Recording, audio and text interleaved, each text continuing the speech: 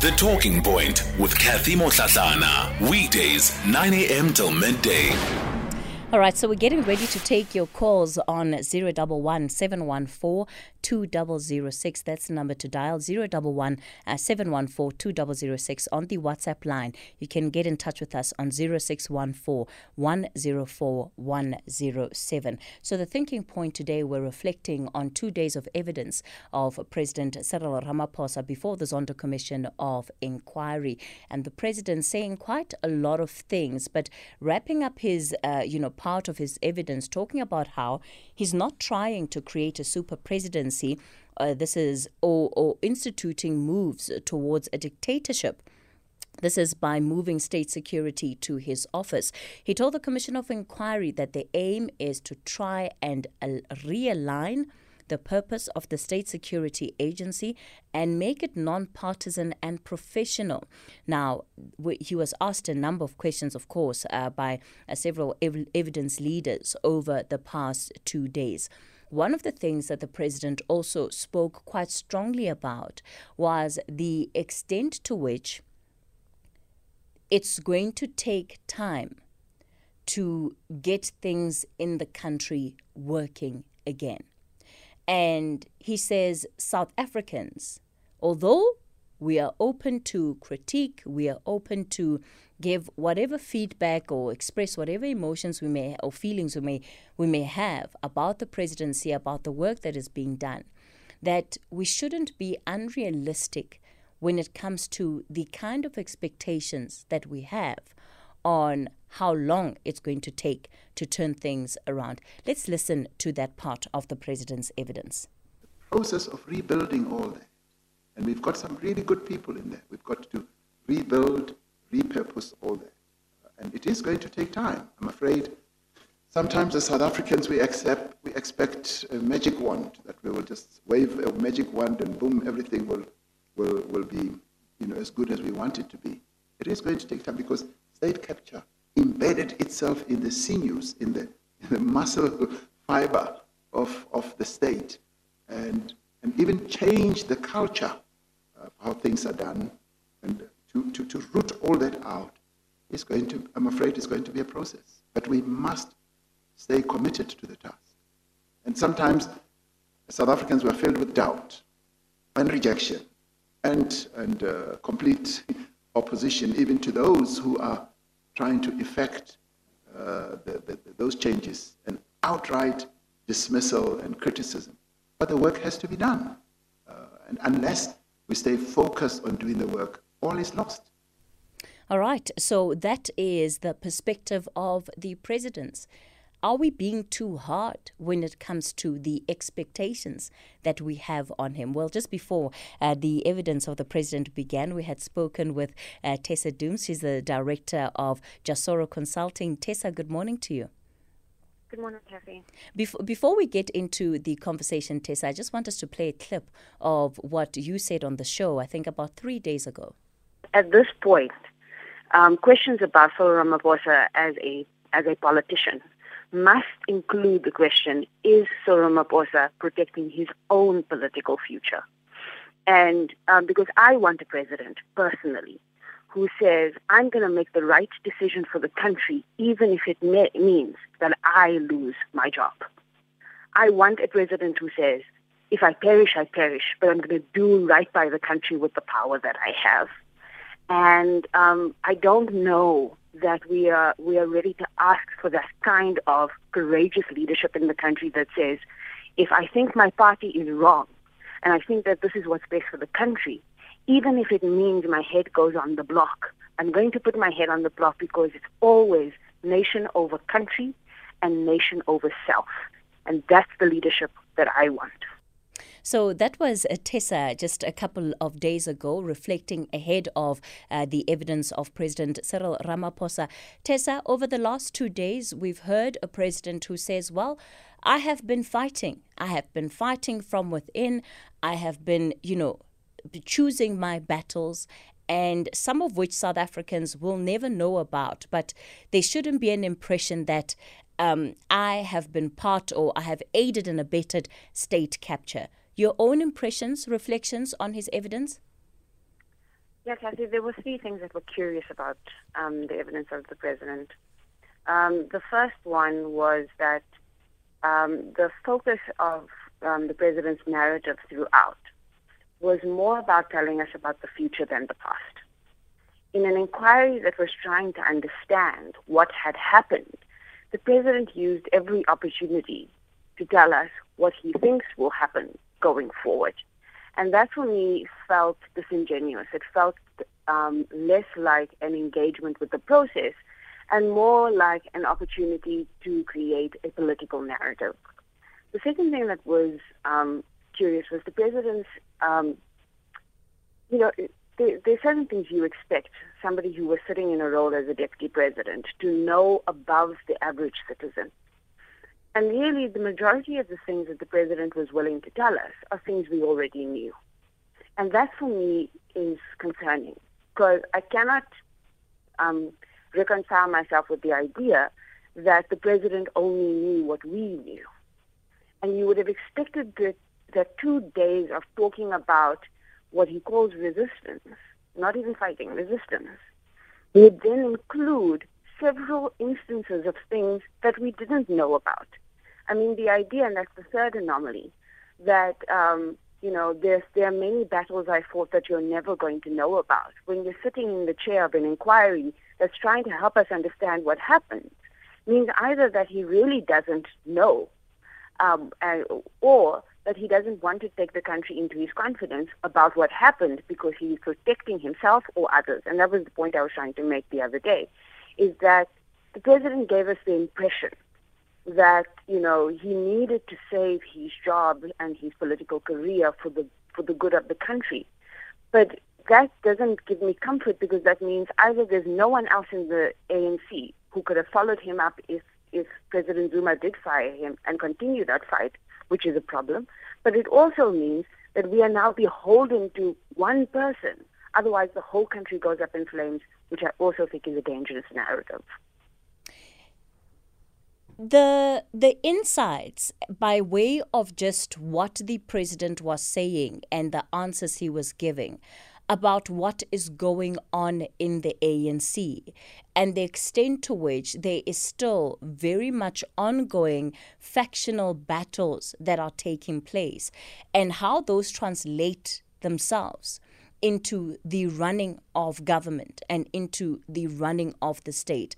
How much of a concern is that for you? It's one thing for the party to have its internal squabbles. I imagine every organization has its politics.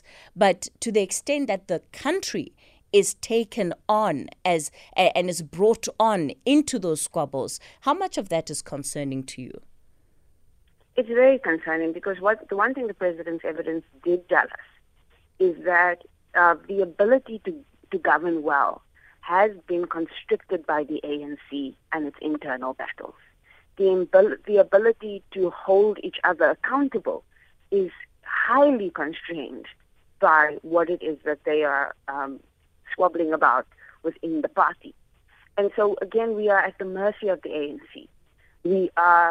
The majority of the country is not politically aligned, yet we sit on the outside and we are now sure that what happens within the Thuli House is hampering the ability for people to get services delivered, and there's nothing that we can do about it. And that's why the questions about our political system are so important, because this is an untenable situation, especially in a context where you have a party who doesn't seem to know how to hold itself and each other to account. Tessa, we're going to continue our conversation in a bit. I'll also be taking your calls on 011-714-2006. It's just gone 9:30. Luyanda Maume is standing by with your latest headlines. SAFM 104 to 107 nationwide, leading the conversation. You're live on the Talking Point, and we continue with our thinking point today. We're speaking to the director of Jasoro Consulting, Tessa Dooms, and I'll be taking your calls shortly. We're reflecting on 2 days of evidence by President Cyril Ramaphosa before the Zondo Commission of Inquiry. One of the things that President Ramaphosa seemed to be quite vehement about, Tessa, was the fact that even though state capture existed, he would have us believe that state capture has come to an end.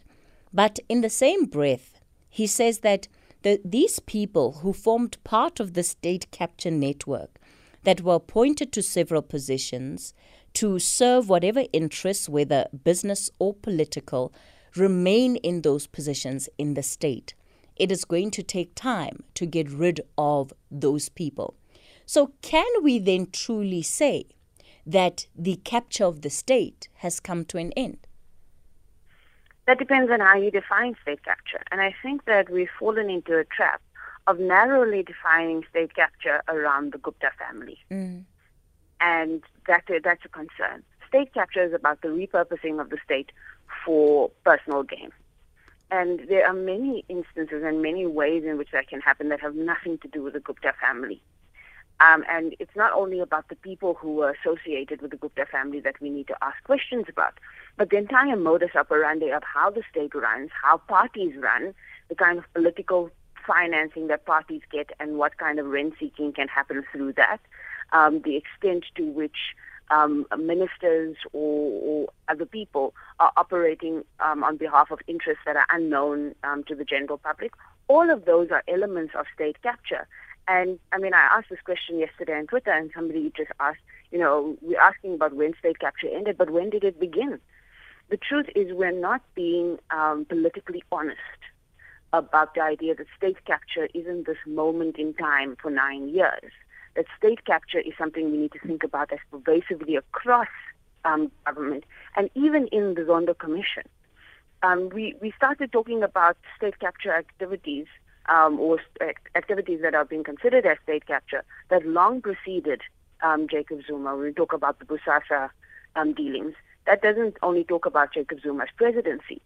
And in the same breath, we're talking about companies like McKinsey, who've been doing business with government for years before Jacob Zuma comes into the picture and the Guptas come into the picture.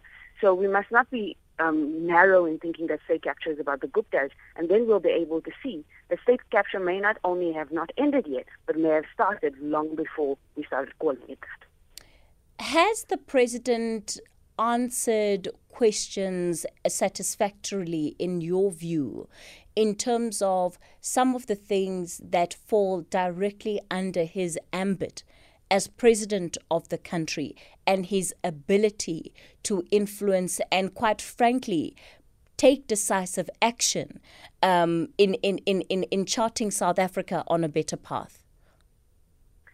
When it comes to the things that were under his ambit as deputy president during the time that's under review, I don't think that he was satisfactory, in the sense that the one thing the president didn't do throughout was name names. And I found that to be really strange, is that the president wouldn't even name the name of the former president himself unless really pushed to do so. And that was disconcerting, because I didn't feel like we got a clear account and a clear picture in our minds of where he was at any given moment in any of these things. It boggles the mind that the president would pick up the phone and call Jesse Duarte after the finance minister in 2015 was fired, and say that I'm going to resign, and not pick up the phone and actually call his boss and do that. So there are many unanswered questions about his time as deputy president. But again, the other thing was, even now, he's president of the country. Maybe as deputy president he was worried of being fired. What is he worried about now, when he is not only president of the country, but he's still president of the party? And seemingly his political power has ascended in the last few months, and yet we still have a president who seems to be walking on tenterhooks. Just before I let you go, Tessa, when we look at the filing, or rather the final brief of the president, the statement he made before the commission, he is quite hopeful, he's quite optimistic about what the future of this country might be.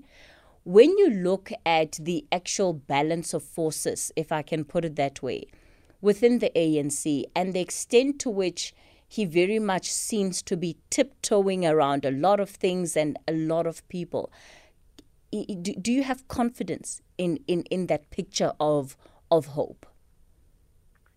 The reason why my confidence in that picture of hope is low is because the president tiptoeing and also telling us that, he needed to stay and people need to stay in order to fix things. And if they go, there will be this calamitous outcome. Really says to us that the ANC lacks depth of leadership and that he doesn't trust that if he wasn't there, that there would be other competent and capable leaders within the ANC who would be able to step up. And that should concern us and make us ask questions about where is our politics. We have a party system so that we don't have to rely on individuals. But here we are as a country seemingly at the reliance and the mercy of a few individuals who feel like if they do what they believe their conviction tells them to do or what's right for the country, then they will not succeed and we will all fail. That's a very, very tentative situation for all of us and not one that I think will take us far into the future. Tessa, we're going to leave it there for this morning. Thank you so much for coming onto the show, reflecting then on the thinking point for this morning. I'm going to take your calls. Let me kick it off in the capital city in Pretoria. Jack, good morning. Kathy, it's a pity this Tessa is going somewhere else now. Oh, did you want to engage her? Yeah, because let her come. Yeah. No problem, Jack. I think maybe let's try and get Tessa back up on the line. Listener wants to engage with her. Yeah. Jack, just hold on. Just hang on. Stay on the line for me. We'll take a couple of WhatsApp voice notes as we try and bring Tessa back up, okay? Okay. SAFM, I am very impressed with Ramaphosa. Very hopeful as a young leader. He has awakened a leader in me. At some point I thought these guys, they are playing with our hearts and minds. But I think he has a plan for this corruption. And if he could listen to us, I myself alone think I have a plan to root them out, ban the web of corruption. Thank you. This is Abongile in Transkei.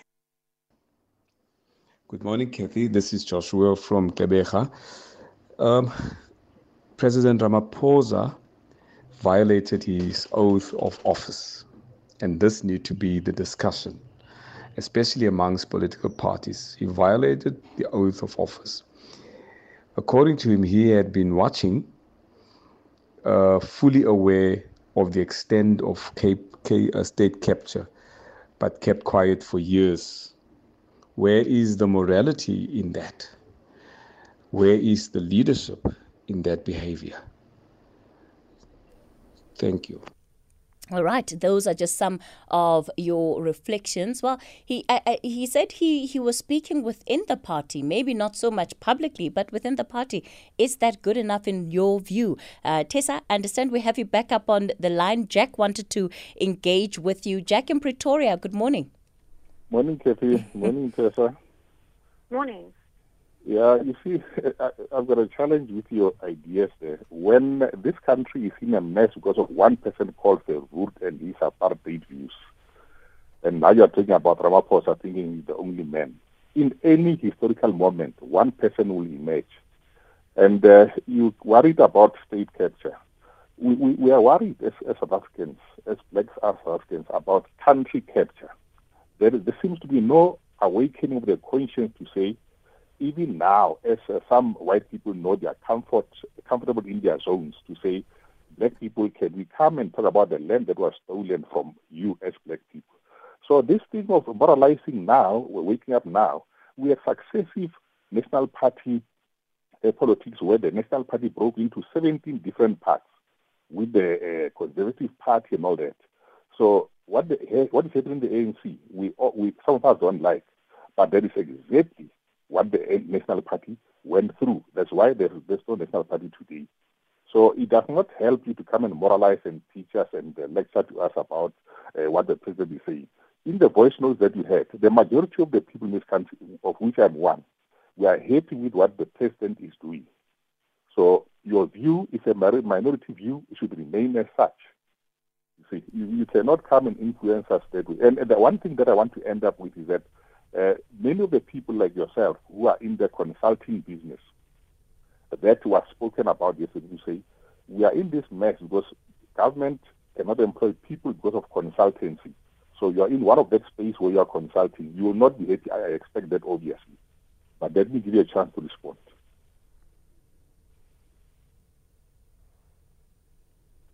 Sorry, hi, Tessa, are you still on?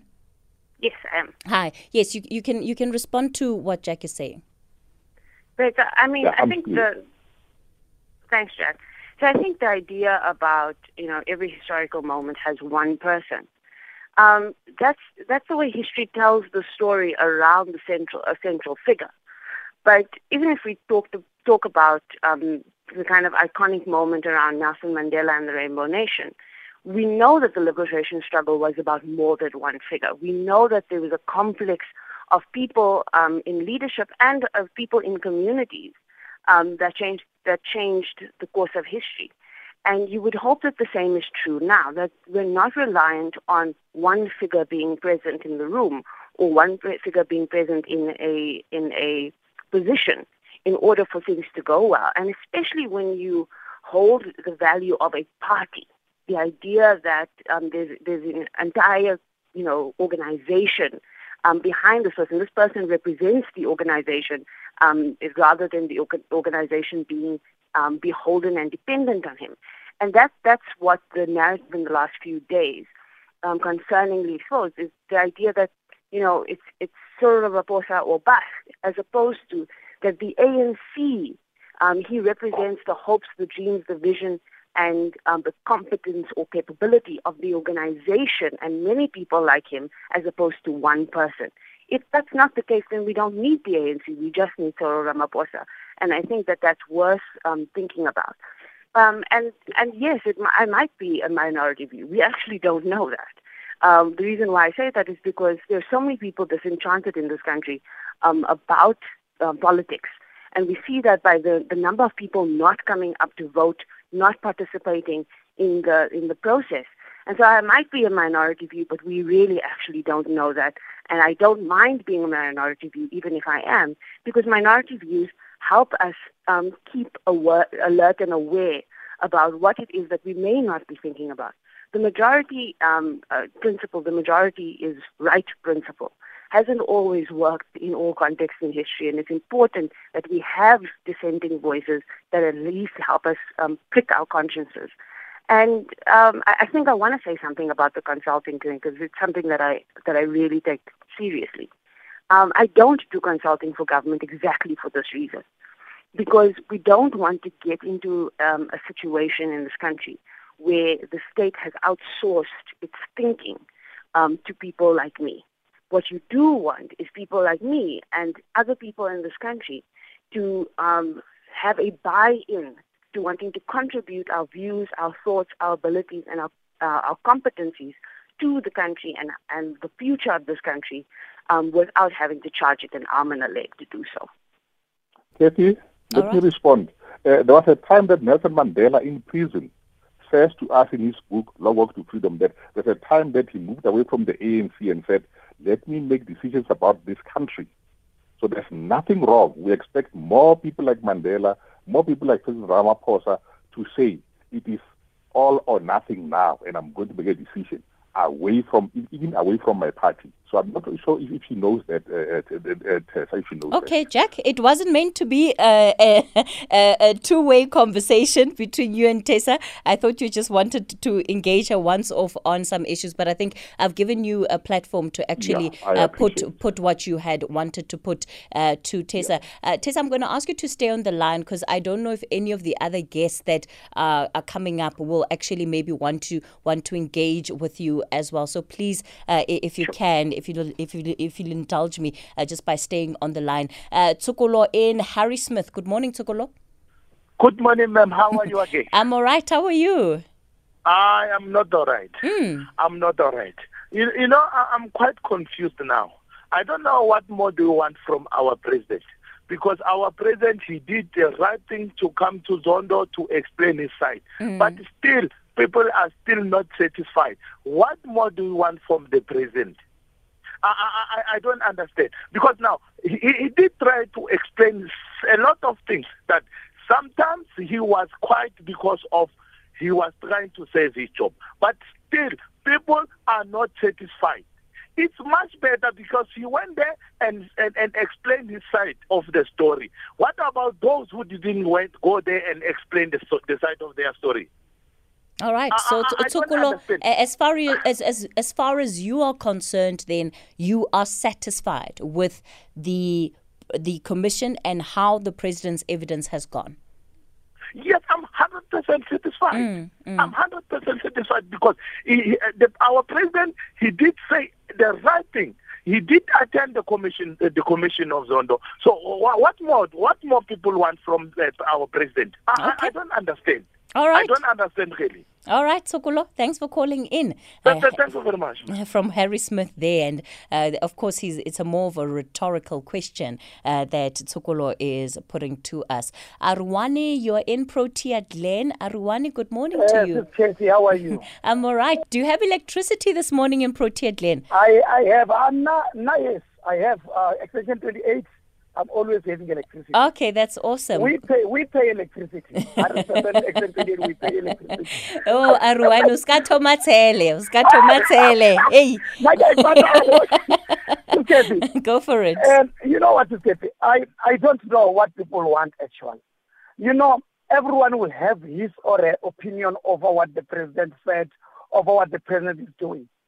And now the president came and he didn't come when he came to the commission and say, this one I want answer. He tried to answer as far as he understands things, as far as, and even said, you know, I didn't resign because I wanted to save my job. And I think the president is on the right direction. And if he didn't do that, if we had Nkosazana Zuma as the president, the country should have continued with the shenanigans which were happening. And I'm saying he did well by not resigning, and he addressed things inside the ANC. Although, I mean, the time that was addressing things, as he said, I want an ANC person who would come and defeat and say he didn't address things inside the ANC. Mind you, the president had the powers of many things, whether appointing the minister, do what, when he wanted to reshuffle the cabinet, they will give him these advices. President Zuma, former President Zuma, will not take them and do what he wanted to do, which satisfied him. Now, I mean, people have opinions about the president. We won't be satisfied, all of us, but me, personally, I think he's doing well.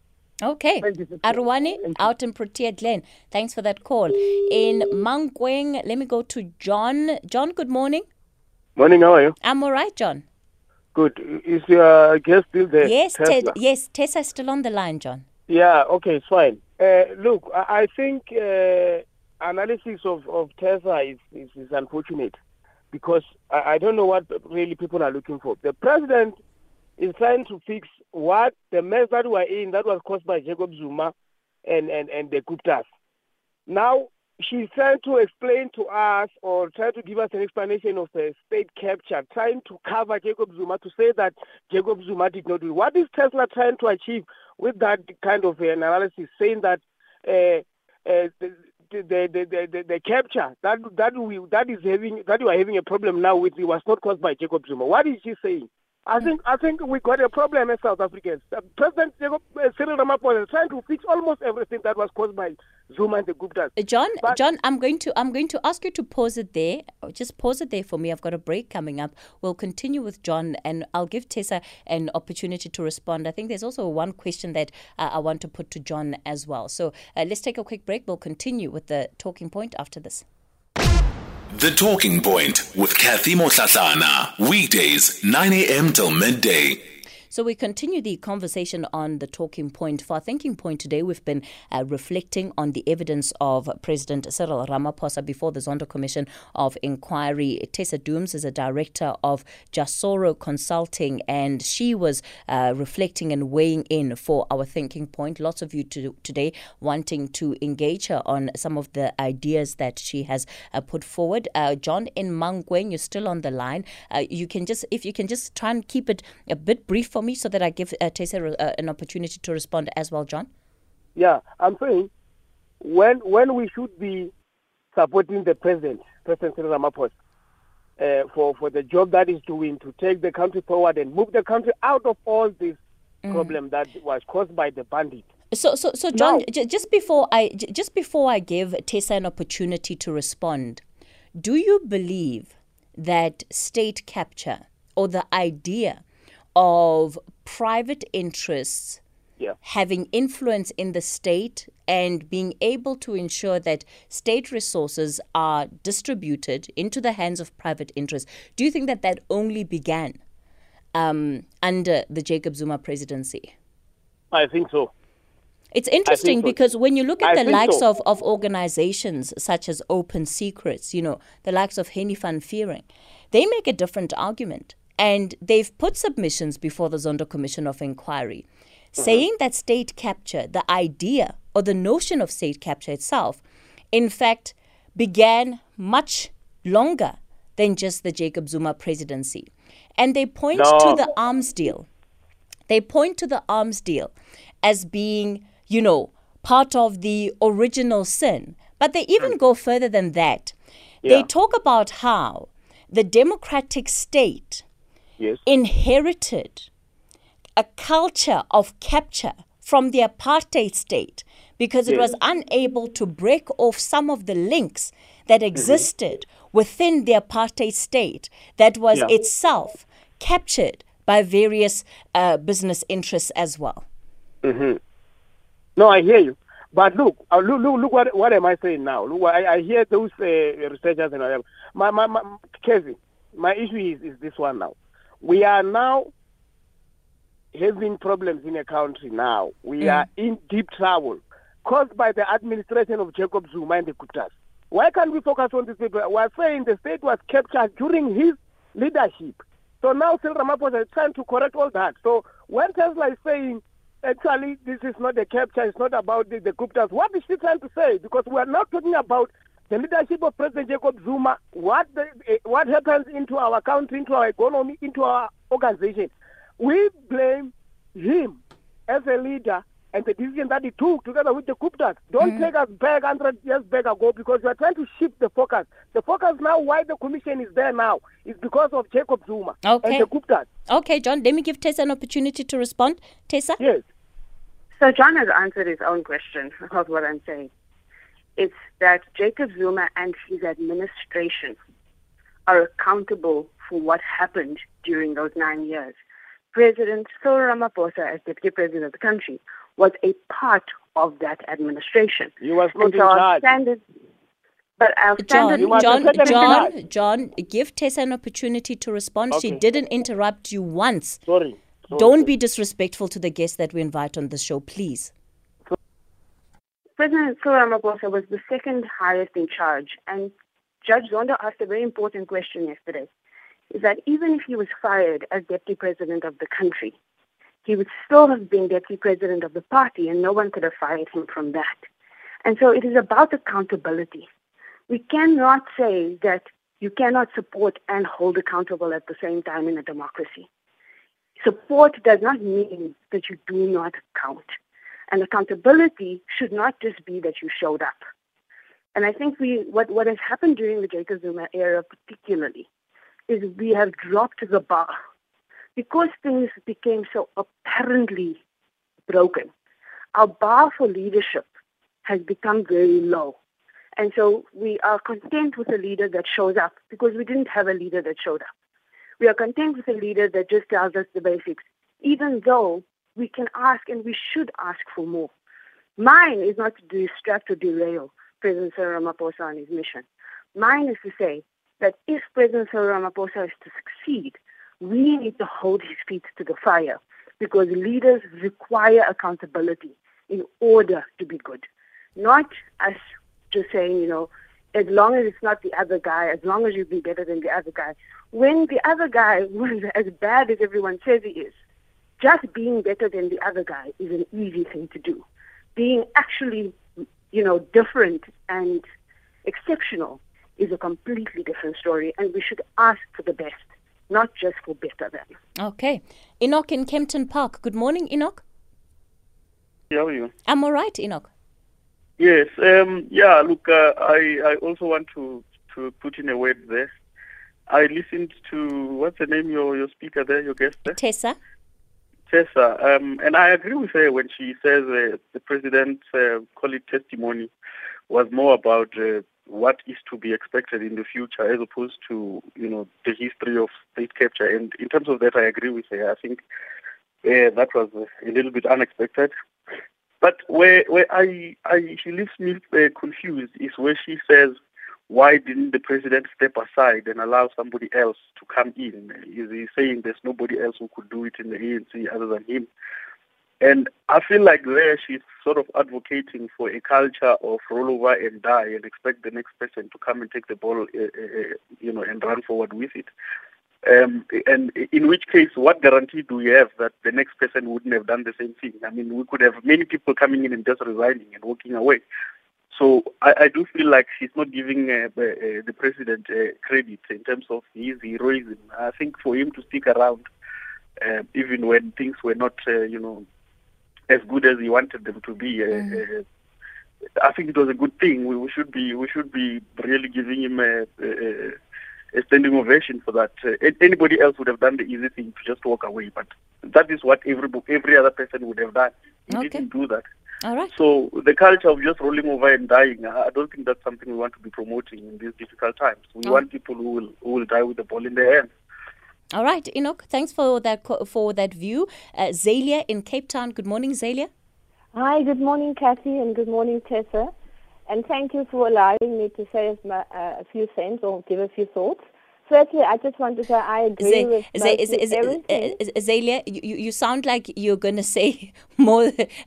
You're going to say something more than under 30 seconds. So let's do this. It's 10 o'clock. Let me go to the news. Okay. I'll continue with Zalia after this. And, I must really, really, really apologize for Tessa because we were only scheduled to have her on for about 10 minutes this morning. And she's been gracious enough to stay because so many of you have called in saying that you actually want to engage further with her. So we really appreciate it. Luyanda Maume standing by with your latest 10 o'clock news.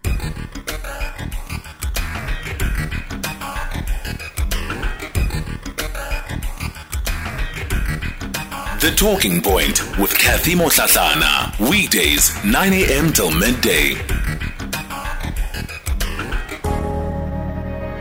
It's 7 after 10. Welcome to the second hour of the Talking Point. Of course, we've got plenty still lined up in terms of conversations coming up within this hour, but a bit of spillage or spill over from the Talking Point, or from the Thinking Point rather, for this morning.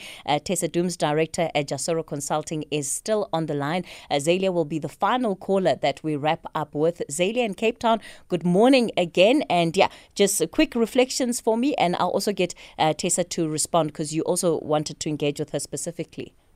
Thank you. Good morning, Kathy, and good morning, Tessa, and thank you for the opportunity. Firstly, I would like to say that I agree mostly with everything that Tessa said with regards to the leadership, with regards to what we now call state capture, but what the economists calling as rent-seeking is not new. I also agree with you that state capture didn't happen only under the Zuma reign or rule, because he ruled with fear. It happened under apartheid. It happened when Madiba was our president. It also happened when we had Mbeki as our president. So it's nothing new. We have casualties from folks in the ANC who spoke up. People to come to mind like Andrew Feinstein, Makosi Khoza, or people who were expelled by the ANC for having the guts to stand up and to challenge the immorality of the cadres.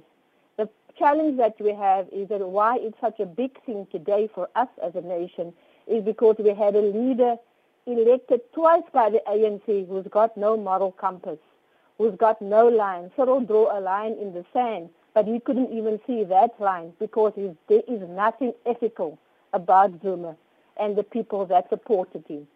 Those people are still sitting in our cabinet, are still the ministers who are earning over R1 million in salaries, and who Cyril gave an increase because he said they do such sterling work.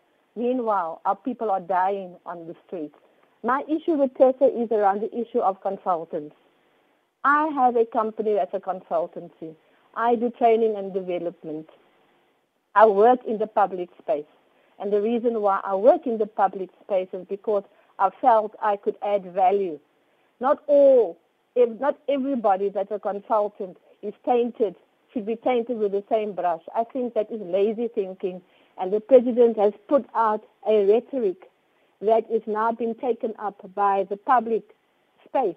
But the companies who enabled state capture are the banks, our banks, or companies like EOH. Besides BEFASA, we have the auditing firms, multinational companies, SAP, who have supported and enabled the state capture to happen. But we blame people, young people, ordinary organizations, small companies who are trying to support the effort of the state by providing services. If the ethical cadres or appointees in the public sector have got a code, a moral code, then consultants will not be able to do what has been happening under state capture. But because there is no ethics, it's become the norm. I am not one of those consultants who have taken a bribe. I've stepped away from jobs where I felt that my integrity is going to be questioned. I haven't made money. I haven't worked in the last 2 years because of COVID.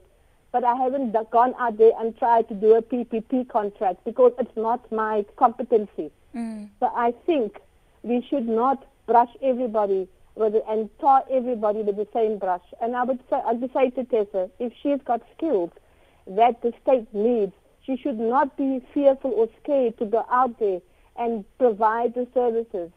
We have public officials who are too lazy to do their own work. And I, as a contractor, must come in and manage them to get the work done. It's not because I don't want to, because I want to do better for my community. And that's why I'm doing what I'm doing. Zalia in Cape Town, thank you so much for that call, and I think really just for being honest about your own experience as somebody who works in the consulting space. Tessa, let me give you just a minute or two to also reflect on what Enoch had said and what Zalia said.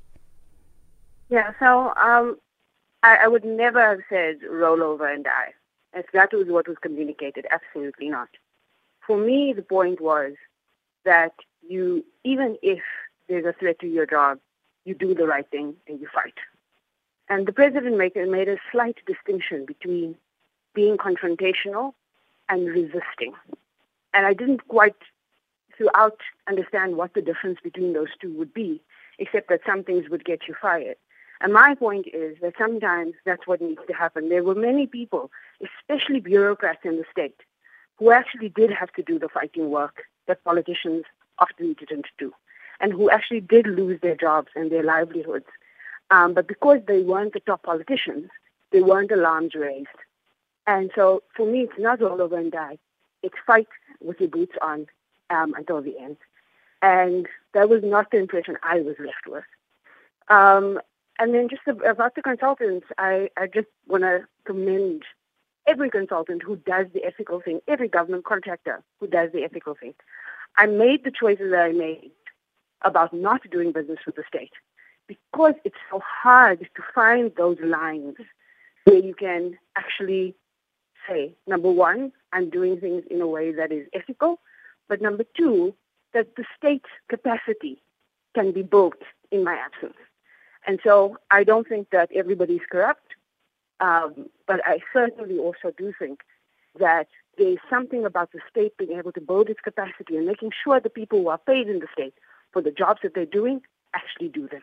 All right. Thank you so much, Tessa, for staying with us as long as you have. Thank you to all of the listeners that have called in this morning and taken up the opportunity to actually engage her further. And yeah, we've been very fortunate today because she was able to accommodate that request. I appreciate the conversation and the debate that we have had on the show today. So maybe let's do this. We're going to continue then the show this morning with this conversation, and we're going to be taking a look at the EFF calling for tighter laws. This is to deal with gender-based violence. That's coming up in a bit.